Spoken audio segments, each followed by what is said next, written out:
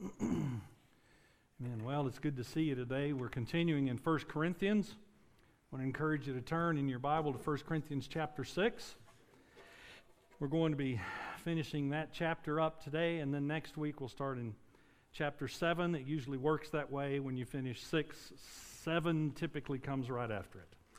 But we're going to be in 1 Corinthians 6:12, and then through the end of the chapter. We've been looking at some temptations that they've been facing, and we're going to deal with some more today, and some of the arguments that they have been using to justify and to condone the tolerance of temptation. We're not sure how much they were involved in it, but we know that they were tolerating it by the things that Paul quotes them as having said and then addresses. And so what we're going to do this morning is look at his arguments concerning their justification and protection of temptation towards sin. Let's look there in 1 Corinthians chapter 6, verse 12. We'll read 12 and 13, and then we'll take them just about individually from there to the end. It says, "All things are lawful for me, but not all things are helpful. All things are lawful for me, but I will not be enslaved by anything. Food is meant for the stomach, and the stomach for food. And God will destroy both one and the other. The body is not meant for sexual immorality, but for the Lord, and the Lord for the body." You know, Corinth was a town of extremely dubious reputation in the ancient world. Someone wrote in 20 A.D. that the temple of Aphrodite was so rich that there were 1,000 prostitutes who worked there.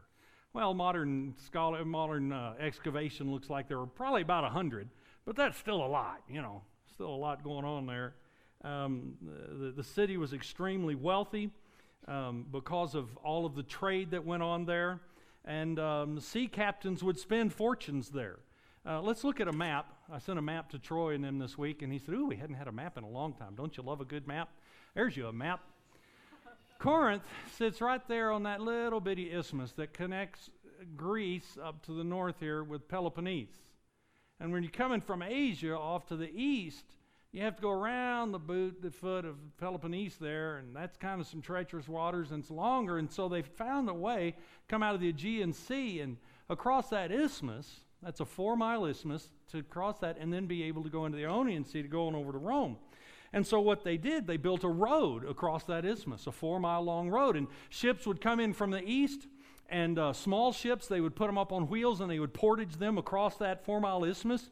Larger ships, they would bring them in from the east, unload the cargo, portage the cargo, put it on a large ship on the west side, take that on over to Rome. And so with all of that commerce coming through there was a lot of money going through Corinth. It was an extremely wealthy town. Well, it got destroyed in about 150 B.C., and then the Romans came in and rebuilt it in about 45 B.C., and it never regained its former glory. But by the time Paul came along, it had rebuilt enough that it was an extremely wealthy city. There were two main things that drove it. Religion, the worship of Aphrodite. There was a temple there to the goddess of Aphrodite, and the way to worship the goddess of Aphrodite was to go visit one of the servants of Aphrodite who just happened to be soiled doves is what they were called in the Old West, ladies of the evening, prostitutes, okay? Both men and women worked there. And that was the way that Aphrodite, they funded the temple there. That's how they got money, because you'd come and pay. And it was a request for Aphrodite to make our crops fertile and send us good harvests. And with all of that kind of stuff going on, and the money that was going on, it was a pretty raucous place, to say the least. And we look at portrayals on the side of Grecian urns.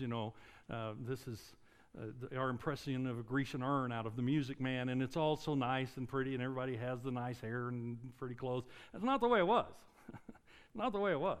Sin always looks better at night with the lights bright and the perfectly framed picture and the manicured everything. You go to the French Quarter at noon, it's a different picture. Amen? You can smell the vomit and see the buildings falling apart, and you go, "Ooh, yikes, let's turn the lights back off," because it looks better in the dark. And we look at it and go, "Well, it was just so wonderful." No, it wasn't. Distance lends enchantment to the view. Reality is always worse than fiction. And the ode to a Grecian urn, it wasn't like that at all. These prostitutes, men and women, were chained, slaves, in stalls like cattle, And similar to what they had over in Pompeii, there would be a picture very probably above the door to show what specialities were engaged in that particular stall. It was a hideous, horrible thing.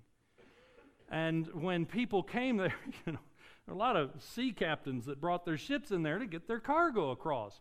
One guy said, the voyage to Corinth isn't for just any man. It was a tough place to be. And now Paul had spent 1.5 years there, and he had a lot invested in these people.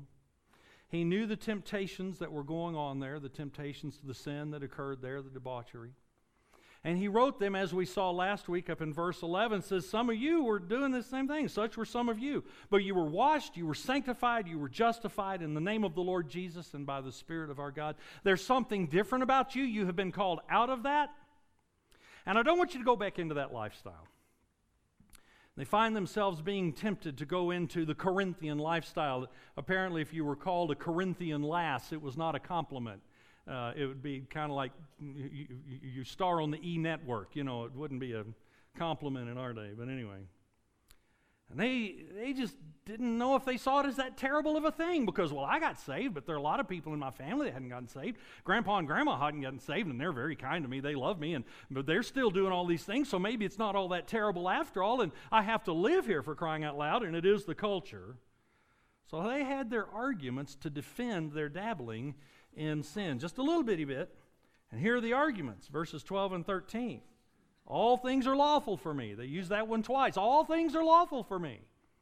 And then the third time they say, food is meant for the stomach, and the stomach for food. Now he's already told them up in verse 9, don't be deceived by all of this. They're beginning to fall into a thought pattern that was common in the first century, a thought pattern that says there's a difference between the spirit and the flesh. The spirit is eternally saved. God has done an eternal work in my spirit. It is set aside. It's sacred. It's safe. It's going to heaven. The body is for this world, so I can have all the fun in my flesh that I want, and it will not impact what is going on in my spirit in the least. And so I'm going to go live a debauched life, and nobody's going to have a problem with it. It's not going to affect either of the other. And Paul says, really? Are you out of your minds? And friends, we have that same thought today. We have entire organizations built around you can do whatever you want in your flesh and your spirit's safe, and it's not wisdom. It is a lie, absolute lie from the pit. And so Paul attacks it head on. Look there in verse 12. All things are lawful for me. That's what they're saying. And his response is, but not all things are helpful. Just because it's lawful doesn't mean it's good for you. You know what's interesting? He doesn't even address the nonsense of the argument. All things are lawful for me. That's nonsense. All things are not lawful. In Ephesians 4, don't steal anymore. Let the thief steal no more. Rather, let him work. In Colossians chapter 3, put to death whatever is earthly among you, the sexual immorality, the impurity, the passion, the evil desire, covetousness, which is idolatry. Not all things are legal, not lawful. It's absolute nonsense. He didn't even address that. Colossians 3, don't lie to one another. Don't do that. There's conduct that the maturing Christian is going to continue to fight to get out of their lives. Now listen, getting rid of the conduct does not put me in the kingdom. Oh, if I can just clean up my life, it'll put me in the kingdom. No. Getting rid of the conduct does not put me in the kingdom, but being placed in the kingdom by the forgiveness and work of Christ makes it so that now I want to have that conduct out, and now I'm able to have that conduct out. Amen? Before I get saved, I don't have power over it. I'm enslaved to it, as we'll see in just a few minutes. I'm under its purchase. There's nothing I can do about it. But after we become a Christian, our desires change and our abilities change because of what He has done inside us. But I'm sorry, they're like argumentative teenagers. Sorry, guys. It's like we don't have argumentative teenagers in this church. Amen? We just have teenagers who are so kind and gracious and loving to their parents and their youth director and everyone else. Amen? Okay, there you go. But anyway, you've heard about argumentative teenagers. They're just trying to justify their sin because of the desire that they have for it. And their argument is, if I didn't have the desire, I wouldn't be driven to it. The desire is proof that God wants me to do this. And since I have the desire, and since all things are lawful for me, that proves it's okay. I don't want you to be driving fast, but I really want to drive fast. Oh, well, in that case, I'm so sorry. There's a trophy waiting for you at the end. Anyway. I guess that's a generational reference, huh? Anyway, listen, if the desire justifies the conduct, then let's open the jails and let's have a free-for-all. Friends, there are a lot of desires that we might experience, just like those the Corinthians were wrestling with, but the desire and benefit do not always mesh. We put restraints on ourselves because of relative benefit. We look at the benefit of it, and we look at the difficulty that would ensue if I went with the benefit. Okay, I like watches. Okay? So you go in a watch store. Ooh, that's a pretty watch. Ooh, I like that watch. Well, I can't afford that watch, so what am I going to do? I think I'm going to steal that watch. I think I'll steal that watch. And so we look at that and we decide relative benefit. Now, if I steal that watch, I have that watch, and it's a really nice watch. But if I get caught, I get to share a communal shower with bad guys. Let me pray about this. We weigh relative benefit. And so we decide, well, I don't think I'm going to steal that watch after all. And we govern ourselves. And we look at it and say, well, what about victimless crimes? Look there. What does it say? All things are lawful for me. And Paul's response, but I will not be enslaved by anything. Who's the victim now? Now who has been victimized? Friends, we victimize ourselves. In John 8, Jesus looks at him and says, listen, I'm telling you. Now that when he says, verily, verily, I say unto you, that's what that means. Listen, I'm telling you. Everyone who commits sin is a slave to sin. How do you like being a slave? How's that work for you? It says in Galatians 5, for freedom Christ has set you free. Do not submit again to the yoke of slavery. Why would I go back to the very thing that I have been set free from? Galatians 5, for you were called to freedom. Do not use your freedom as an opportunity for the flesh. And in 2 Peter 2, he said, whatever overcomes a person, to that he is enslaved. Now who's the victim? And friends, when we give sin permission in our lives to take control, we become enslaved to it, and we are the victims. We have made ourselves the victim. Well, I'm not hurting anyone but myself. Bing, bing, bing, bing, bing. Right. You're an anyone. And to be a slave, to be addicted, to be ruled is to have something in control of us other than the Holy Spirit. And then they have a second argument that implies they're using this concerning sexual immorality. Look there in verse 13. Food is meant for the stomach and the stomach for food. And Paul's response, yeah, and God will destroy both one and the other. The body is not meant for sexual immorality, but for the Lord, and the Lord for the body. Now here's their syllogism. It states, I desire food. Food quenches that desire. Therefore, it is right to eat all the food that I want. And then they're tying that to sexual immorality by saying, I have sexual drive. That person will meet my sexual drive, so I'm going to do whatever I want to meet that sexual drive. In other words, the desire implies permission. Okay, there's a word for that. Nonsense. It's nonsense. And have you ever noticed how we always use that argument about something we want? If I don't want it, I'm not going to use that argument. Well, it's good for me. Well, protein's good for me, and grub worms are loaded with protein. Therefore, right, I need some protein, and monkey brains are just loaded with protein. Therefore, right, we never use it for stuff we don't want. Now, someone somewhere in the world just loves a good grub worm, and they want the monkey brains, and so they're going to use that argument in their situation. I'll bet you $1 not one of us is going to stop by grub worm fillet on the way home. Monkey brains express. It's not going to happen here. Because we only use this argument for things that we have decided we want. We're willing to let that one rule over us. And in Corinth, they were allowing their cravings to drive them by arguing food is meant for the stomach and the stomach for food. So they really would go to the Colosseum. We were at Caesarea by the Sea in Israel several years ago, and they took us into the reconstructed the preserved buildings there and took us into the room. They really would go into the Colosseum and they would gorge themselves on food, and then they would go into that room where there's a sign hanging up that says vomitorium. Bill Murray in Saturday Night Live back in the 70s working in the vomitorium, they really did it. And then they would go and gorge themselves with food again. The desire tells me that it's okay to do this. And Paul looks at that and says, this is nonsense.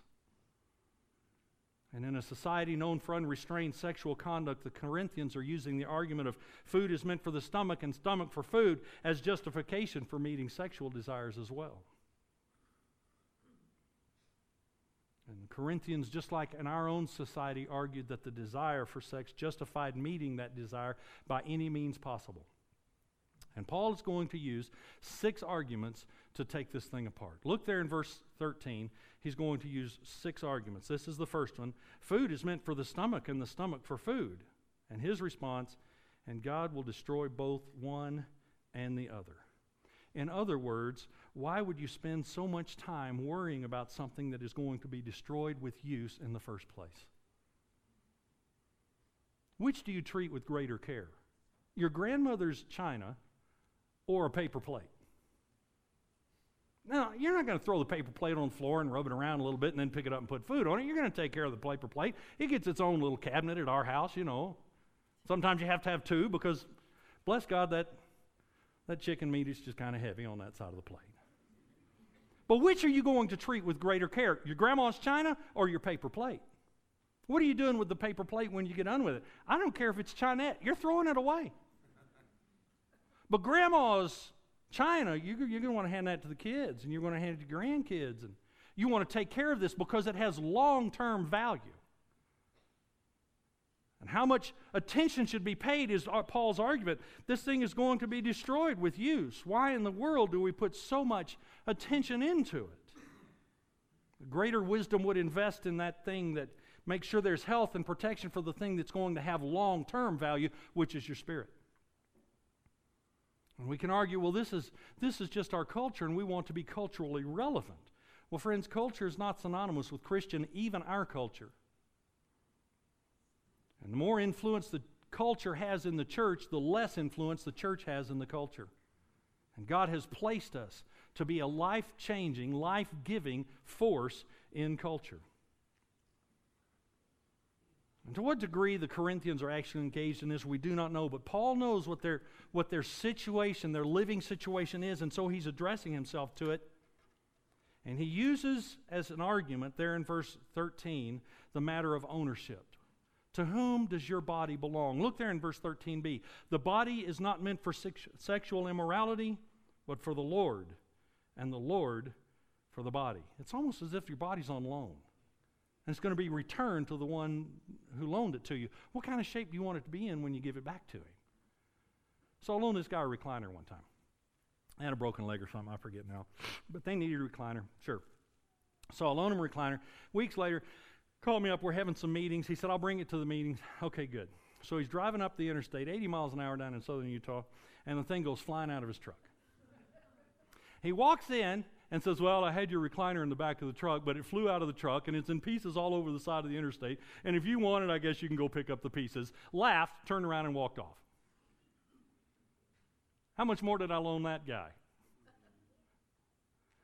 You're going to loan it to someone who's going to take as much care of grandma's china as you are. And Paul says, no, this body is not yours. It belongs to the Lord. And the Lord for the body. First off, the first argument he uses is the body is meant for the Lord. The second argument is there in verse 14. And God raised the Lord and will also raise us up by his power. The same power he exerted in raising Jesus from the dead, he is going to exert by raising us from the dead. And how tragic then to present to him a recliner shattered on the side of the interstate and tell him, I think you can put it all back together okay. How disrespectful to take for granted the ability of God.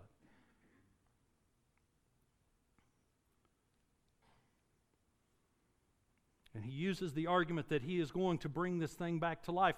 And, you know, it's going to fall apart by appropriate use and natural decay, but I want to give it back to him in as good a shape as I can. And so we take care of this thing and quit selling it to someone to whom it does not belong. It doesn't even belong to us. We'll see that in just a few minutes, because this belongs to the Lord. And it will be raised by His power. So that's the second argument. Look there in verses 15 through the 17 for the third argument. It says, "Do you not know that your bodies are members of Christ? Shall I then take the members of Christ and make them members of a prostitute? Never. Or do you not know that he who is joined to a prostitute becomes one body with her? For as it is written, the two will become one flesh. But he who is joined to the Lord becomes one spirit with Him." Just as the act of sex makes you one flesh with that other person. When you go visit those prostitutes, when you engage in that conduct, you are making Christ, the eternally sinless one with sin. You cannot do this. Should we unite Him with sin? Paul's statement is never. And he goes back to his near chiding them. In chapter 1, verse 5, he said, you have all kinds of wisdom and knowledge. And then there in verse 15, do you not know? Where are your brains at? Well, they're monkey brains. They've been cooked over there. Anyway. Is it appropriate, verse 15, to take the members of Christ and make them members of a prostitute? And his response to that is two words that put into one that are used 15 times in the New Testament. Paul uses them 14 of those times, and his traveling companion Luke used them the other time over in Luke chapter 20. And it is two words put together, okay? It is the word no with a real solid absolutely in front of it. Absolutely not. Never. You cannot do that. God forbid. Romans 6:1, what shall we say then? Shall we continue in sin so that grace can abound? Absolutely not. Now, you know, at your workplace, I'm sure that you've heard someone else use a culturally accepted term to imply no, not by any means, but we're going to stick with absolutely not for these purposes, okay? There are several times that he looks at us and says, you cannot do this. Romans 6:15, what then? Are we to sin because we're not under law but under grace? Absolutely not. Romans 9, is there injustice on God's part? Absolutely not. And he tells them here, shall we take the members of Christ and make them members of a prostitute? Never. Absolutely not. And there's one other time he uses that. There's another time that I really like that he uses it, and it's those words, God forbid. Should I glory in anything other than the cross of the Lord Jesus Christ? Absolutely not. God forbid that I glory in anything other than that, because Jesus is all that matters, and His cross is what makes it real to me. And friends, the reality is, when you became a Christian, you became united to Christ. You became one with Him. You are in Him, He is in us. He said in John 15, I am the vine, you are the branches. Whoever abides in me and I in him, you'll produce much fruit, because apart from me, you can do nothing. Okay? The very definition of what it means to be a Christian is that we have been united with Christ. And Paul looks at him and says, can we dare to join the temple of God with immorality? Absolutely not. This is the third argument he uses. Your debauchery unites Christ to that debauchery. Look in verse 18. Here's his fourth argument. Flee from sexual immorality. Here's the reason. For every sin a person commits is outside the body, but the sexually immoral person sins against his own body. You know, over in Mark chapter 7, Jesus said, defilement doesn't come from outside. I can put alcohol in my body and it'll make me act really stupid, you know. But that's not the source of the defilement. The source of the defilement is my mind, my own broken, fallen nature that still craves things like that. And so it doesn't come from the outside. It's not what I eat. It's that fallen nature inside of me. But he says here that there's something about sexual sin that is a desecration of our very person. He said, but sexually immoral person sins against his own body. There just seems to be something different. I've known a lot of preachers who have fallen into sexual immorality, and it's just such a tragedy. Things just change. Things just change. There's just a note, there's a tone that goes with them for the rest of their lives. Now, there's some that are going to act like nothing happened. It didn't bother them at all because there are sociopaths everywhere you go. You're going to find them somewhere. But what a tragedy to be set aside because of foolishness, because we didn't put safeguards in place to protect ourselves so that we're not going to be set aside with a sin against our own body. There are some who have allowed God to use it to break them in areas that they were not aware of, but there's still just some. I had a buddy take me one time to some meetings, and in an organization he'd been involved in years. And it was a series of meetings over several days, and you go there and you stay. And so we're sitting there in one of the meetings, and right at the start, he punches me, and there are people on the podium, the stage up front, all the way across. And these folks are going to be speaking over the next days. And he punches me and said, "That guy committed adultery, and that guy committed adultery with that guy's wife, and that." And I looked at him kind of like, "And you're here, and you brought me here? What are we doing here?" He said, in every one of them, it changed their ministry. It just changed who they were. Because, friends, there's something about sexual immorality that is a sin against our own body. And we have to be aware of this and put safeguards in our life so that we don't fall into this kind of nonsense. Billy Graham passed away this past week. He told a story about one of his associates who was preaching in Paris years ago, and he was staying at a motel that you had to lock the door from the inside with a key. You had to unlock it with a key on the outside, and you had to lock it with a key on the inside. Well, it's interesting, you get temptations to all kinds of things in all kinds of different ways. When things are going bad, you get tempted. Well, when things were going good, you can get tempted too. And things had gone real good, and he knew he was being tempted with some stuff, and there were some folks there, some ladies there giving him eyeballs. And so he went to his motel room, and he locked the door from the inside, opened the window, and threw the key as far as he could throw it. Because, bless God, I'm not getting stupid tonight. And friends, there are safeguards that we have to build into our lives. There are safeguards Pastor Kevin and I have built into our lives because we don't want to get this far along and then get stupid. We don't want to bring dishonor to the kingdom. We don't want to bring sin against our own bodies, is what it says. And so we look at this and we put safeguards in our lives to ensure. And what do we do about it? What's one of the safeguards? How can we do it? Look there in verse 18a, flee from sexual immorality. Friends, there's no reasoning with it. There's no bargaining with it. There's no dance of the woolly monsters. You tell a kid, don't touch the TV, and what do? They just kind of, and they start dancing, just to kind of see if they can touch it a little bit. None of that. None of that. We run. You just run. You flee sexual immorality. You don't go to that part of town. You don't go to websites that'll take you to websites that might have that kind of website on it. You just stay away from it. You don't find ways to be alone with that kind of person. You just run from it. And we've known plenty of folks who have run. And you say, well, that'll make me look stupid. Look stupid. It's better than being stupid. Obvious story is Joseph, Potiphar's wife down there in Egypt. She sees him walking around and serving in the house, and she decides she needs some of that, and she says to him in Genesis 39:12, lie with me. I don't think she had brand new recliners that she was just wanting to check out. But he left his garment in her hand and fled and got out of the house. He ran. And you know what's interesting about sin? You can't really run from covetousness. Can't really run from lying. Can't really run from sins of thought. Now we can resist them. We can stand against them. 2 Corinthians 10 says we can take them captive.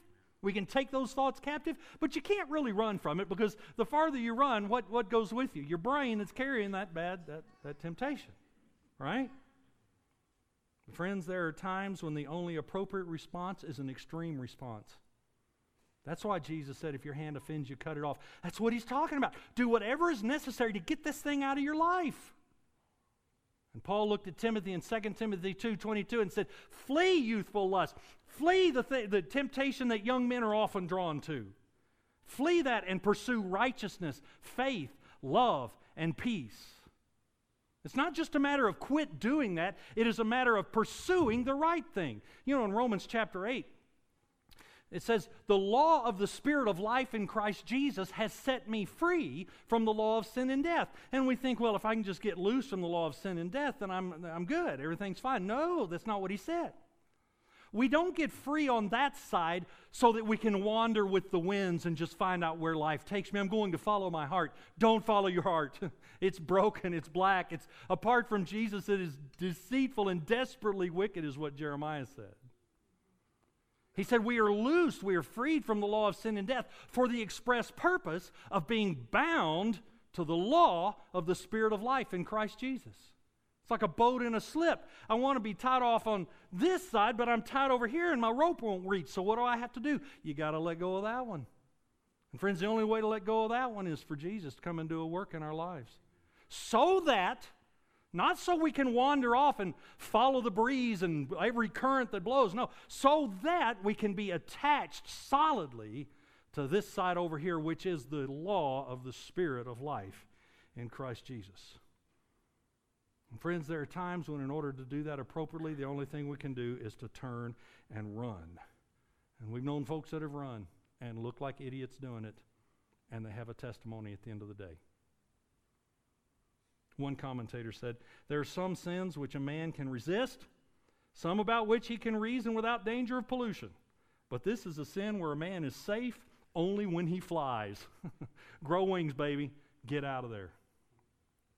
Because it's, number 4, a sin against ourselves. Fifthly, in verse 19, or do you not know that your body is the temple of the Holy Spirit within you, whom you have from God? Now look, if we were to ask, okay, what's a problem, church, in the New Testament, it'd be easy to say Corinth. You know, they got some problems going on there. Paul has already told them, even the Corinthians in 1 Corinthians 3:16, even they are God's temple and that God's Spirit dwells in you.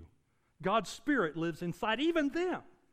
And friends, God's Holy Spirit lives inside of you, and to desecrate your body is to desecrate the temple. Have you ever noticed how there's some buildings that when you walk into them, there's just you approach it differently. Because the building, this thing represents something, and you approach it differently. And friends, that's what your body is. It is the temple. It is the temple of the Holy Spirit. And we are to act accordingly. Jesus promised us, if anybody loves me, he will keep my word, and my Father will love him, and we will come to him and make our home with him. Friends, we are individually each temples of the Holy Spirit, and as we come together, we're bricks that make up the house. It says in 1 Peter 2, you yourselves like living stones are being built up as a spiritual house. As we come together on Sunday mornings, as you get together at community group, you're a brick. Now, I know the guy next to you, you think he's a brick head. No, he's a brick. He's a living stone. And as you come together, each one of us individually are temples of the Holy Spirit. And as we come together, we build a house. Listen, this isn't a sacred building because of the bricks and mortar. The bricks and mortar are made sacred by your presence. You're the one who brings the holiness, because holiness lives inside of you. And Paul is saying, don't you recognize, don't desecrate the temple. And the temple is you. His fifth reason, the Holy Spirit lives inside you. And then the sixth reason there in verse 19b and 20 says, because you are not your own, for you were bought with a price. So glorify God in your body. Friends, you no longer hold title to your own body. You do not belong to you anymore. Now next week we're going to see how this applies in marriage. That'll be real fun. But the reality is, before we go into specific application, there is an eternal application, and that is you are not your own. You have been bought with a price. Friends, before we met Jesus, we were sold under sin, according to Romans 7. We were absolutely sold under it. We had no freedom from it. Romans 6:20, it says, when you were slaves of sin, you were free in regard to righteousness. Didn't know it? Wouldn't have known righteousness if it had kissed you on the lips. But what was the fruit were you getting at that time from the things of which you're now ashamed? The end of those things is death. We were sold under sin. But it says in Romans 6:17, but thanks be to God that you who were once slaves to sin have become obedient from the heart to the standard of teaching to which you were committed, and having been set free from sin, have become slaves to righteousness. Friends, as a Christian, you've been set free from sin. Now, there's some of them that are still hanging on to you, and they're still dragging you down, and we're going to keep working on those things. In the continuing process of real life transformation, genuinely, practically being changed from who I am into who He is. It is a continuing process. He tells them over in 1 Corinthians 7, you were bought with a price. Do not become slaves of men.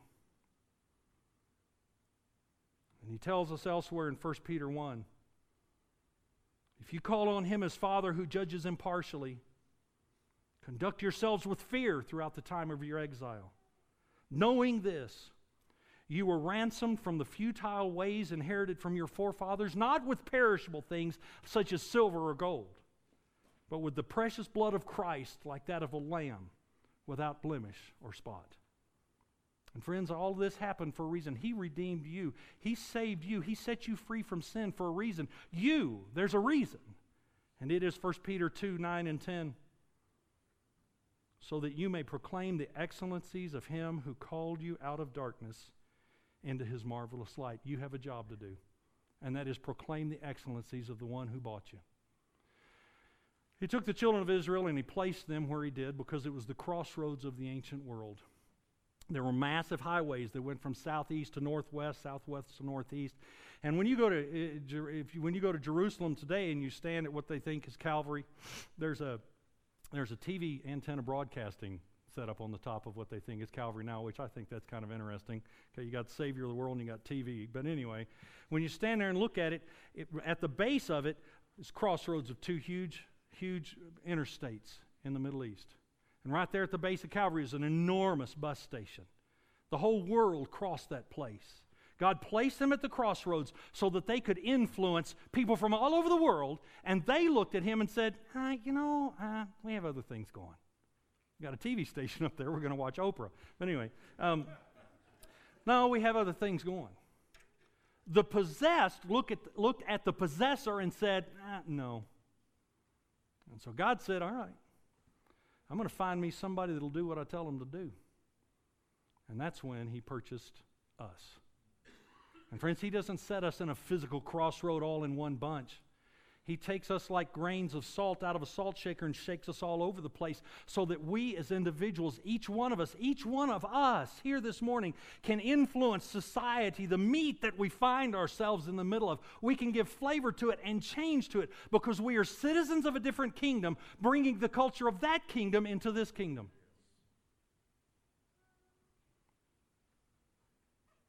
How many of us have looked at the place where our little grain of salt has landed and gone, I don't really like it here. Boy, if there was somewhere else, I'd rather go there. Friends, to despise the place is to despise the placer. And I know exactly what it's like to hate the place you live. I've lived in Mississippi.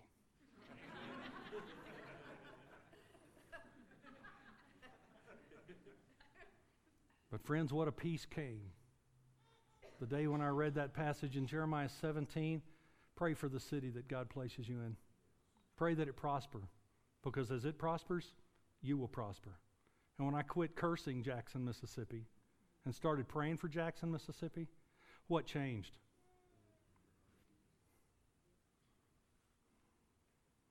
And friends, I know it can be hard living in Utah. I know it can be lonely. I know you can feel like the only grain of salt out there in a really big piece of meat. It's okay. Come to church. Get with some other grains. Get with some other brickheads. Let's build this sanctuary together. Go find you a community group. Find you a community group. You need fellowship. I just get so lonely. Yeah, you do. You need fellowship. Well, I don't know what community group to get with. You know what? Jared gets paid good money to be able to help you find a community group. Jared at risenlifeutah.org. Ask him. Because friends, we cannot do this by ourselves. We belong to someone other than ourselves. And our sixth reason is you do not belong to yourself any longer. Sexual sins are sins against Christ who purchased us, against the Holy Spirit who indwells us, and against our very selves.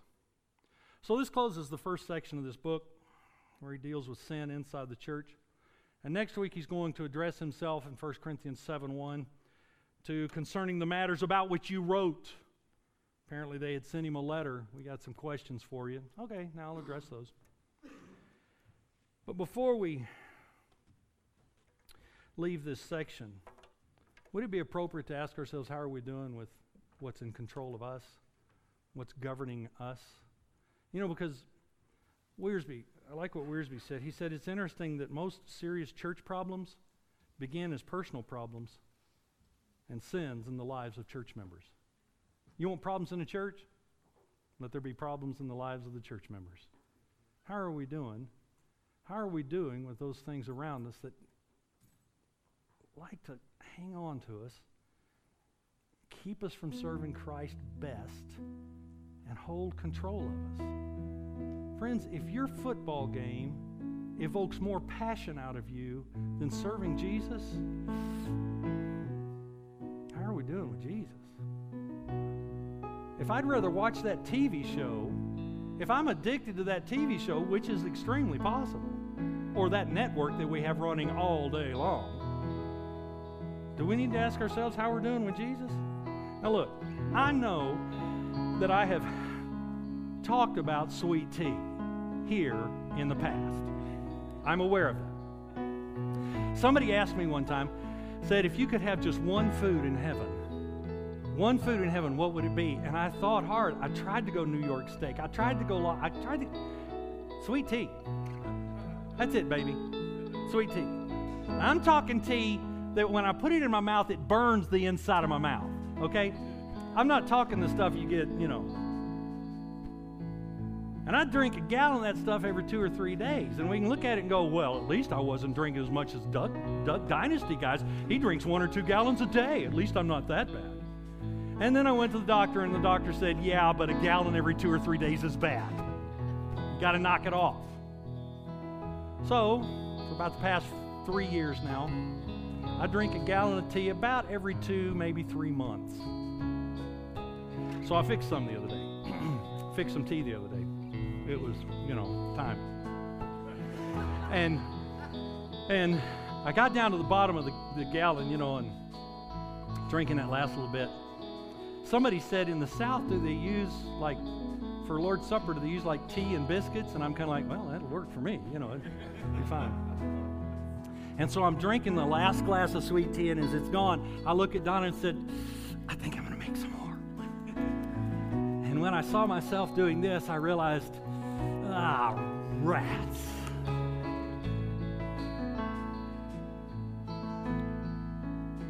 But all things are lawful for me. I will not be enslaved by anything. What is it that's got you? As Christians, we have been called to live a free life. What is it that's got you? What would you be willing to look at Jesus today and say, okay, I get it. You ready to deal with me on this one? All right, let's go. Let's do it. There are things in life beyond sweet tea. Don't tell anybody I said that, but it's true. What else is there? God, what is it that I've been hanging on to instead of you? Would you be willing to just bring it to him and say, God, you live in here. This is your body. And I've been using it like it's my own personal playground, and I'm really sorry about that. I don't want to do that anymore. There might be some in here, though, who have never made the first step of asking Jesus to be their Savior. I'd like to encourage you. Consider the fact that Jesus is the one who looked at our sin. He looked at our transgression and said, the price has got to be paid. You can't pay it, so I'm going to pay it.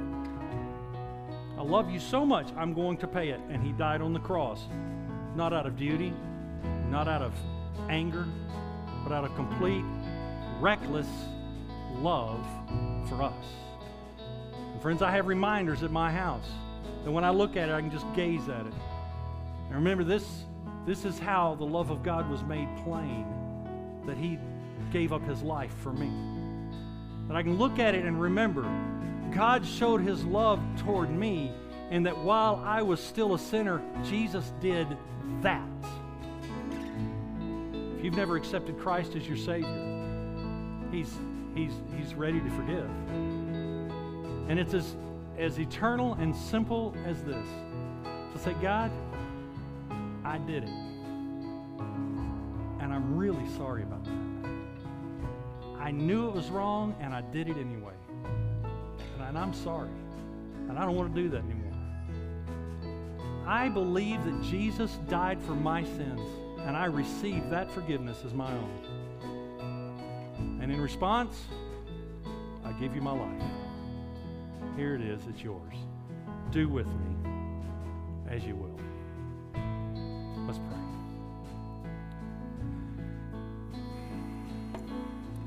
Father, thank you that apart from your revelation, we would have never found you. Father, thank you that you revealed yourself to us. You gave us your word in the Bible, and then you made sure that I got a copy of it. Thank you. Father, you said in Philippians, if in anything you be otherwise minded, God will reveal that to you. Thank you, Father, that you're not going to leave us where we were, that you're going to reveal it to us. You're going to bring us to continued maturity and real life transformation. And as we, your children, sit here this morning, Father, what is it? What is it that you're making clear to us right now? And as each one of us go into that sacred place with you, that temple that we are, God, we ask you to deal with that thing. We want victory in that also. Father, for those who have never accepted you as their Savior, would you please show to each one of us our need for Jesus? We can't work hard enough to get rid of the sin. We can't work hard enough to be clean. The only cleansing that comes is by the finished work of Jesus. Father, show us our need for Jesus.